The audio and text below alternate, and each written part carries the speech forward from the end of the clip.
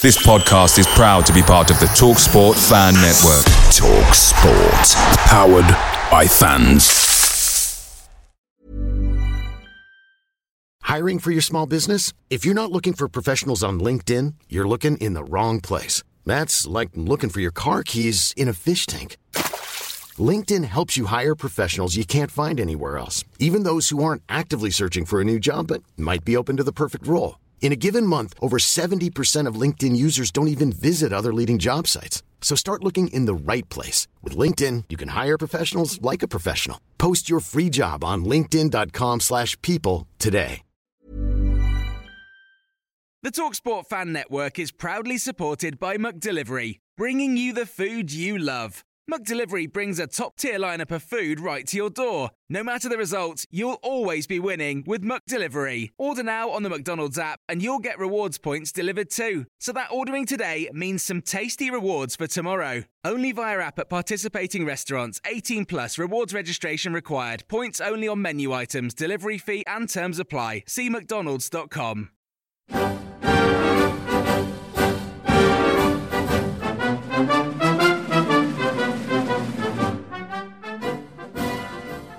Hello and welcome to Green and White, the weekly Argyle Life podcast. This podcast is available on iTunes, Spotify and Stitcher, so please follow and subscribe on those platforms to keep up to date with new episodes.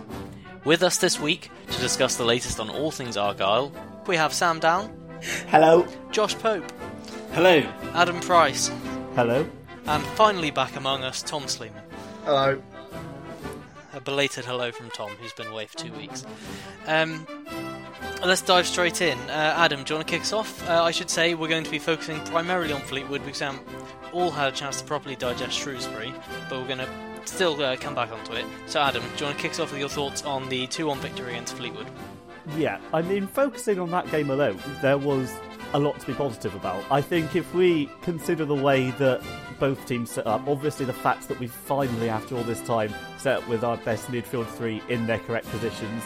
Why it took so long, I don't know, but that's a great positive to take forward on that. However, it's more the Fleetwood game, I thought, had a lot more to do with how the opposition set up than we did, which in the main was the way Joey Barton set up with his 4-4-2. I thought that was an error on his part. They've alternated, as we know, between the 4-4-2 and the 4-3-3 all season. And the way they exploited, or attempted to exploit us, was through looking at the Luton game and going, well, this is a team that makes an awful lot of defensive errors. If we start Ched Evans and Paddy Madden up front, they'll give us a lot of opportunities. I think what would have been a much more suitable method for them would be to look at how the midfield was completely lacking against Luton, and then, in order to exploit us, play their three men in midfield, give themselves much more of a stable platform. And even with our formation as it was, because it wasn't exactly the front six that we always go on about, they may well have created a few more chances. That being said, it was the best midfield. Thank God for that. Hopefully it will continue to be the best midfield now for the foreseeable future. And yeah, as we said, there was a lot to be positive about. Yesterday, yeah, there were a few more issues that can be discussed, but as I say, we'll tackle them in time. Fleetwood in the main, it was hard not to be happy, really, but again, there's stuff to work on. Yeah, I've got to echo his point there. Sort of the way that Fleetwood set up, sort of play into Argyle's hands a little bit more.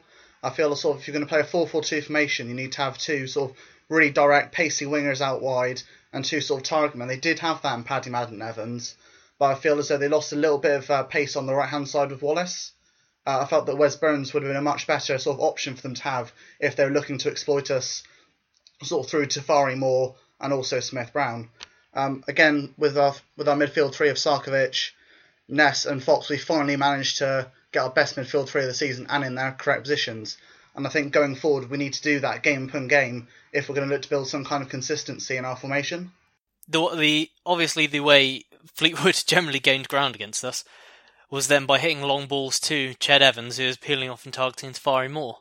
That was a quite effective way of getting them forward, but like you two have already touched upon, you know, by setting up in that 4-4-2 formation, I think Argyle would have probably won this midfield battle anyway, because I think Fox, Sarkovic and Ness in that system were very effective, but it made it that bit more concrete.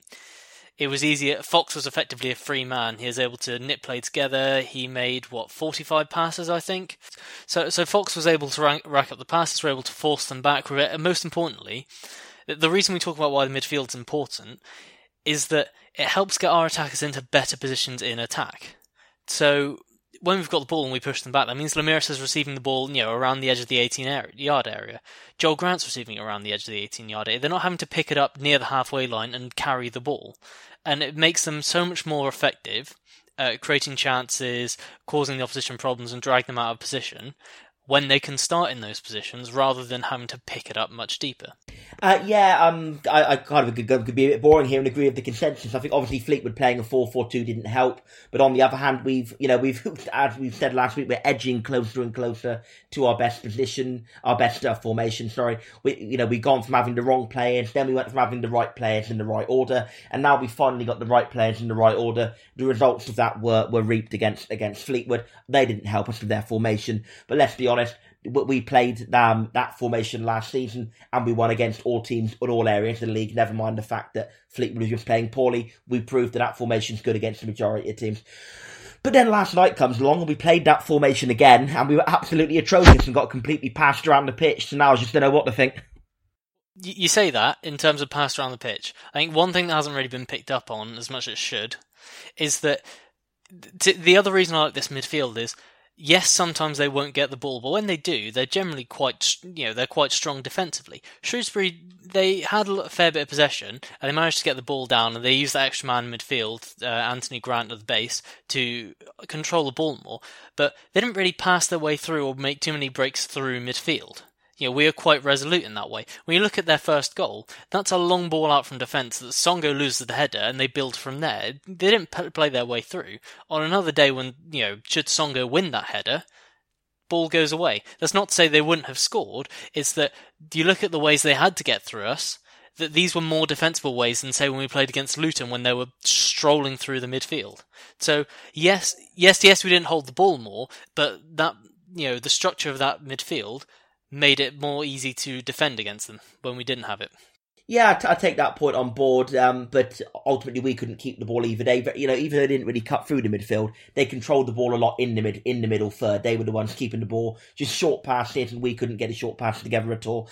I know that it wasn't the very best front six personnel for retaining the ball. I think, even though I did say an unchanged team before the game, it's easily behind. So I do think Carey and Taylor could have kept the ball a bit better. But even with the players we had, Joel Grant and Ladapo are not terrible players. They should have been able to keep the ball better than we were. We shouldn't have been that bad with the players we had. Some players just were not on it today whatsoever. Joel Grant yesterday didn't do anything. They played. Shrewsbury played quite tight in midfield, and his width was. He barely received the ball in the first half. Looking at how he played, I'm not sure how much point there was in him being there, and actually. The 4-3-3 might have worked if actually you'd had Carey in, because I know he does come inside more, obviously, than and whichever one of Lemiras or Carey's on the left hand side tends to play more centrally than Grant does. I think it just meant that we didn't get the ball out to him when we had the ball, and because of how narrow Shrewsbury were, there wasn't a lot that he offered defensively either. Yeah, you say that about Grant. I might twist that around and say that was a failing either on Argyle's part or Adams' part, depending on whether or not it is the players failing to pick it out or if, say, they've been given instructions not to. But like Adam alluded to last week after Luton, when two teams with disparate formations play against each other, it's the side who gets the ball and gets it down that starts to distort the others. So Shrewsbury having the ball pulled in Grant and Lemiras into the centre to try and defend against them, which created space elsewhere. What we should have done, and what we failed to do, was to utilise our extra width. We should have been feeding the ball into Grant and getting the fullbacks in possession higher up the pitch, because what that does is it forces their diamond, the two wide players in their diamond, to separate out and create space in the middle. And that's the space that Sarcevic can exploit, the space that Lemiras or Ladapo or Joel Grant can exploit if they drop into it. But we just didn't do it. And, it just contributed to their control of possession. I don't disagree, though we certainly didn't utilise them enough. But I wonder if an aspect of that, and I mean Sam was there, so he's seen as well, the quality of like the technical qualities of the midfield three were absolutely terrible last night. They couldn't the ball control and the passing was way off, and it wasn't so much that they were. I mean, from what I saw, I didn't think that Shrewsbury weren't a side that had this incredible pressing game that closed down all area in the midfield. It was just so shoddy to watch. We just the retention of the ball was very, very poor, I thought. And obviously, you know, when your ball retention's not very good, the opportunities to get the ball out wide to your winger are going to be less and less. So, I think on that point, one thing I noticed watching back was the way that they appeared to target David Fox, or at least closed him down a little bit more than they did the rest of the midfield. I think I'd say they didn't press like a Liverpool, for example, but they did target us in the right areas, and they were a lot better off the ball, in my mind at least, than we were. David Fox gets the ball, they are on top of him fairly quickly. Anthony Grant gets the ball for them. We're nowhere. We're happy to sit deep. Freddie Ladapo's not doing an awful lot in terms of defending, and it gives him Anthony Grant, who, a decent defensive midfield player, but not necessarily the best ball player, a chance to pick a simple ball out, and they're on the attack again. So I would say that it's the fact that they were better off the ball than we were that contributed to a lot of them having more of the ball. And obviously, as Nick said, with the two different formations, that gave them the chance to move our midfield around and gave them ultimately the opportunity to create their chances. We didn't get anywhere near Anthony Grant last night. I think you know, a good player, but not someone who is an outstanding League One player. But you don't need to be an outstanding League One player if you're going to give him all the time of the day on the ball. And you can see it so many times. You pick the ball up, say for example, just inside Shrewsbury's half, and there's no one within a mile of him. I mean, Ladapo doesn't close him down. Because of the diamond, it means the midfield three are deeper because they've got men to mark. No one presses him, and he's got the time to do what he wants, effectively. This is what I found really, really weird about the half-time substitution, so Adams opts to go with the diamond, right? Which means that what he did was he asked Graham Carey, our attacking threat, to mark Anthony Grant, their defensive midfielder, which is ridiculous when you think about it. It should be the other way around. You should have Anthony Grant thinking about marking Graham Carey, not Graham Carey thinking about marking Anthony Grant. To be honest, I would have stuck with what Argyle were doing. I would have stuck with the same formation. It certainly wasn't working that well, but all it would have taken was for Fox was obviously being pressed in session, but just something to click. You look at the chances. Argyle did have a couple of chances, and they broke through a couple of times, and for the most part, they kept Shrewsbury at arm's length. It was more, it was certainly possible that one of those chances could have come along and they could have ended up in the back of the net. It wasn't like they were completely all over us, we hadn't had a sniff and they were threatening. It was very much a case of 0-0 wouldn't have been the harshest score, or 1-1 going into the break, based on the chance creation. Second half got a lot worse though, didn't it? It would have been a game for Taylor up front as a sole striker, I think. Ladapo didn't. I mean, yes, I got the two chances. The first one was absolutely awful. We missed that. It wasn't awful. It wasn't a great finish. It wasn't awful. It didn't even hit the target from where he was. Okay, yeah, I know. He aimed for the corner. He didn't get that. I just wouldn't say it was awful. I don't know. A one-on-one like that, he had a lot of the net to aim for. Anyway, I think it just comes back to the same debate, and the one that we seem to talk about often, which is, yes, Ladapo is going to create chances for himself. To me, it's just becoming more and more obvious that Taylor's the way to go. I want this team to be successful. I'm not really asked if we do or don't have a 20-goal a season striker, because I don't think it matters if your striker's got a more important role than just finishing. Yeah, I'm with that as well. I think whilst we said it last week, I know I'm repeating myself, Ladapo will score more goals than Taylor over a season, but particularly a team of our style, a team of Taylor as first choice striker will score more goals than a team of Ladapo as first choice striker. I think ultimately, there was a case to go unchanged after the good performance Ladapo and Joel Grant put in against Fleetwood. I think now, looking at it, No more excuses now. You go back to the same front six, the same style that put in such a great run last season. You have Fox deep, Sarcevic and Ness a bit ahead, and then Ramirez and Carey either side of Taylor. And you make that the formation for the Oxford game and go from there. So yeah, I mean, like you raised that point about Ladapo, and you just have to go back to the Fleetwood game, and you can see all the signs of what we're talking about when we say that. Because, sorry, Ladapo in that game, in the first half, do you want to guess how many passes he completed?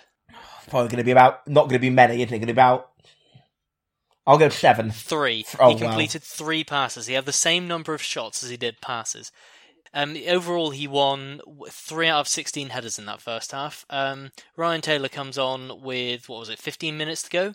He wins 8 out of 12 and makes, how many was it? 8 passes. These sound like small things, but having that target man who can link up with people and bring others further forward is important. You go back and look at the Shrewsbury game last night, for example. The chance Ramirez created for Ladapo. The moment Ramirez gets there, Ladapo's turning, he's running in behind. He's focusing on getting himself in the shooting position so he can shoot. You contrast that last season with the penalty that Sarcevic won against Shrewsbury. Same opposition, similar dynamic of the midfield struggling to pick it up. Instead of looking to run in behind, Taylor positions himself on the edge, he looks to receive a pass and then lay it to another runner. It's much harder to defend against that. Taylor receiving it sucks in a defender, he lays it off, and Sarcevic goes past his man and gets brought down, wins the penalty. Shrewsbury was a classic example of why you need Taylor. Because last season when we played Shrewsbury, we struggled. Fox made less than 30 passes, well below his average.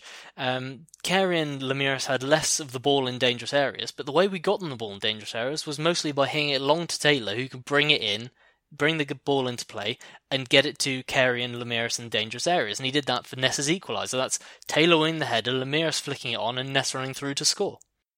I think we can have this debate every week, and I'm sure we will. But yeah, I think in these cases, I think you've touched it the way that Ladapo's first instinct is to run at goal and have a shot himself. In principle, there is nothing wrong with that. That's a good strength for a striker to have. Taylor's first instinct is to hold up the ball and bring another player into play. So what we need to consider when we're looking at those strengths and considering who we want to play in that role is which of those strengths do Argyle need in their setup at this time. Because I think a lot of people hear us saying, Freddie Ladapo shouldn't be playing, Taylor should be in streets ahead of him, and think we're having a go at Ladapo. We're not. We recognise his strengths. It's just that the strengths that Plymouth Argyle need in this setup at this moment in time are all part of Ryan Taylor's skill set. And not playing him and forcing Ladapo into that role helps no one. So, yeah, looking back at last season's run, right? So the danger zone, quote unquote, it is the width of the 6-yard box up to the 18-yard box, right? So it's the centre of the 18-yard box. Looking at shots in the danger zone last season, 1/5 of all of Carey's shots from that run between the 4-1 win against Oldham at home to the 2-1 win against Peterborough when Taylor got injured, 1/5 of Carey's shots were in the danger zone. 2/5 of Ramirez's shots were in the danger zone. Both those numbers have halved this season. When we talk about Ladapo monopolising chances, this is what we mean, is that it's not that he's just getting on the end of them, he's also not creating them. So, in net terms, he's taking all the good chances, pretty much. Flash reminder back to missing 2 1-on-1s versus Barnsley, missing a 1-on-1 versus Willie, missing a 1-on-1 versus Wimbledon, missing, I can't remember some of them then. It's like missing the chance last night. So many chances that they all fall to him, right? And if he doesn't score, then we're left in a bind because we don't really have another source of goals when he's leading the line. He gets the chance, or generally no one does. Yeah, I didn't even think of that angle, but that's a very fair point to put it across. He's having chances that otherwise people who are better finishers would be taking. I think that's a great point. Yeah, but it's not just that it's either, he's not a bad finisher. He's obviously missed a fair few good chances, but you don't score 10 goals without, while being a bad finisher. He's quite an average finisher is the issue, and, he's sort of monopolising those chances. But it also means that we're creating fewer chances as well, because we've got, Ladapo doesn't have chance creation in mind. Last season we had 6 forward players, 3 principal forward players, and Taylor, Ramirez and Carey all thinking about scoring and creating. Now we've got we're one less on the creating front, so we're creating fewer chances and higher percentage of them going to one person. I think it's a huge reason why a lot of people are saying that Graham Carey's having a generally quite poor season, because obviously you haven't got that link-up play with Lumeris and Taylor like you did last season, which was obviously so fruitful for us. The way you look at it now, it's almost that whilst Graham Carey's not having a fantastic season, he's by no means being poor for us. I mean, he's not getting the ball back from Taylor into a shooting position. He's not being laid off by a Taylor-like player anymore. Rather, when he gets the ball to Dapo, the Dapo's obviously just looking to put the ball away. I mean, I think we've said it all, haven't we? Really, I just think it's got to go back to that formation for Saturday. I think in the game last night, you could understand why he didn't do it, because, as I said, purely because you maybe wouldn't want to change that team in that good momentum. But now that momentum's now gone, you've just got to get that best front six back in. And I guess the only other change I'd probably make, based on last night, is Riley in for Moore at right back. I'd go Riley in for Moore as well. I don't think he was as bad as being made out, last night or in general. I think, comparisons to Miller's very unfair on him. But I think the confidence is gone as much as anything else, and he looks battered. And going forward, there's nothing. A good player might be in there, but I don't think his psychology's right at the moment, which is one of the reasons. He could do with a period out the side, I guess, if nothing else. It was a great entry in the comedy throw-ins competition, though, wasn't it? That was that was absolutely. I mean, I actually, of course, I was watching that in real time, and I genuinely thought he'd just thrown the ball down because the referee had stopped play or something. As a young player, he certainly needs to be taken out of the limelight, because he's facing a lot of pressure right now. A lot of stick from the fans, especially on social media. It'd be good to just have him take some time out of the side, let everyone unfairly scapegoat Riley for a few weeks, or they'll find someone to blame. Yeah, exactly. It's always the right back as well.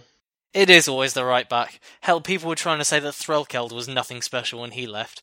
And Mellor definitely got a lot of unfair stick as well. I think it was mainly the playoff final that did that for him. Yeah, let's avoid diving into our history of right backs, because that would be go all the way back to Paul Connolly. He was a bit error prone. Is there quickly on a point Sam made about the unchanged side? So I think Sam mentioned his bit of the point about the fact that the unchanged side was a decent thing to do. I mean, in hindsight, obviously we can look at changes we could have made, but the unchanged side wasn't necessarily a bad idea. The problem we had, I think, that we have at the moment, is that Derek Adams, whenever we win a game, seems to play an unchanged side the next game. I think there's only been one change from a winning team all season, and that was enforced with Conor Grant getting injured after Stevenage. So, in turn, that makes it very easy for an opposition manager to see exactly how we're going to set up if we're coming into the game on the back of a win. Yesterday, all Shrewsbury Scouts needed to do was say, okay, they've changed to their midfield, they're going to stick with the front three, we can press David Fox and they won't have an outlet. That's all they needed to do. And I think it's it's very annoying on Adams' part that every time we win a game, he seems to think, okay, that's definitely going to work next time, because we know that's not the case. And I think we could go on for hours about how an opposition and the way they set up can affect the game just as much as the way we do. And yeah, for me, he needs to change his ways quite dramatically on that one. Time to move on to the quiz round, and this time, by process of elimination, it's Adam in the hot seat. Fantastic. It's the moment he's been dreading for 4 weeks. It is. Sleepless nights, I'm sure. All the time. For the entire 4 weeks. This is what you've done to me. Well, let me run through what it is. You get to pick either season, individual, or opposition, and then you answer 10 questions, including 1 bonus point question for a maximum score of 11. Adam, what do you want to pick? I think I will bite the bullet early on for my first time and go for opposition. Oh, first one to go for opposition. Yeah, stick that one out. Okay.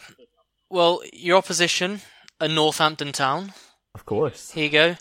10 questions. Are you ready? Absolutely not. Let's do it. Cue the music. Not that any of you can hear it.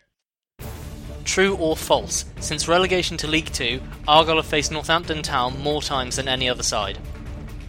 True. False. In 2011, Argyle beat Northampton 4-1.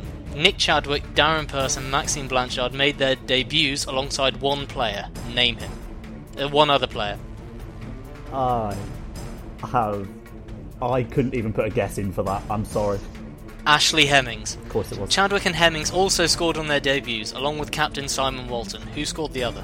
Are we in the same game? Obviously, I'm following the Same game. Nelson. Will Atkinson. Argyle and Northampton have played each other 12 times in the past 7 seasons. Ending this way 5 times, what was the most common scoreline? 2-0? Correct. Bonus point question. When Argyle beat Northampton 3-2 in 2012, 2 substitutes scored. Name them. Warren Feeney and Maxime Blanchard. Feeney did score, but he started. Ah, wow. The answers were Rhys Griffiths and Curtis Nelson. I've had Nelson in my mind. Annoying. How many times have Argyle and Northampton played each other in the FA Cup? Once. Correct. True or false? Argyle and Northampton have both won 34 of the 87 matches they played. False. Incorrect, the answer's true.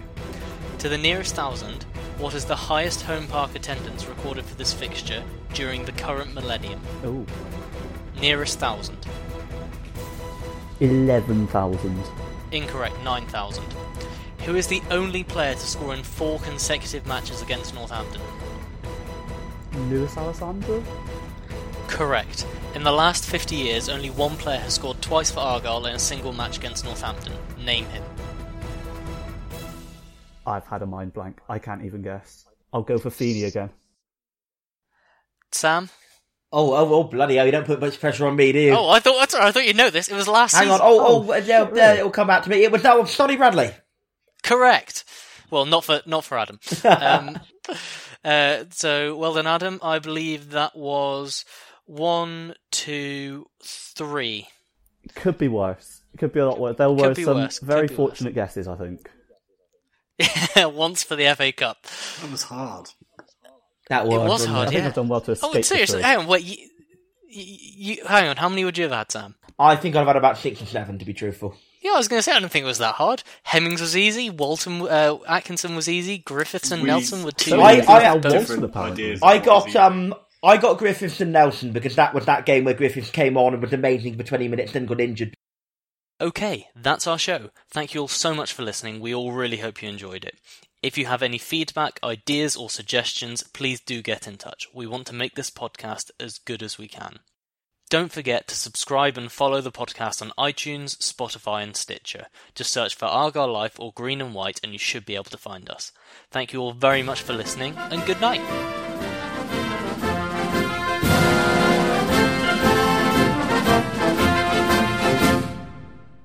Away days are great, but there's nothing quite like playing at home. The same goes for McDonald's. Maximise your home ground advantage with McDelivery. Order now on the McDonald's app. At participating restaurants, 18 plus serving times, delivery fee and terms apply. See mcdonalds.com. Hi, I'm Daniel, founder of Pretty Litter. Cats and cat owners deserve better than any old-fashioned litter. That's why I teamed up with scientists and veterinarians to create Pretty Litter. Its innovative crystal formula has superior odor control and weighs up to 80% less than clay litter.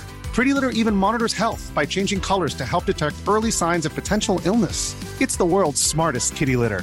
Go to prettylitter.com and use code ACAST for 20% off your first order and a free cat toy. Terms and conditions apply. See site for details. This podcast is proud to be part of the TalkSport Fan Network. TalkSport. Powered by fans.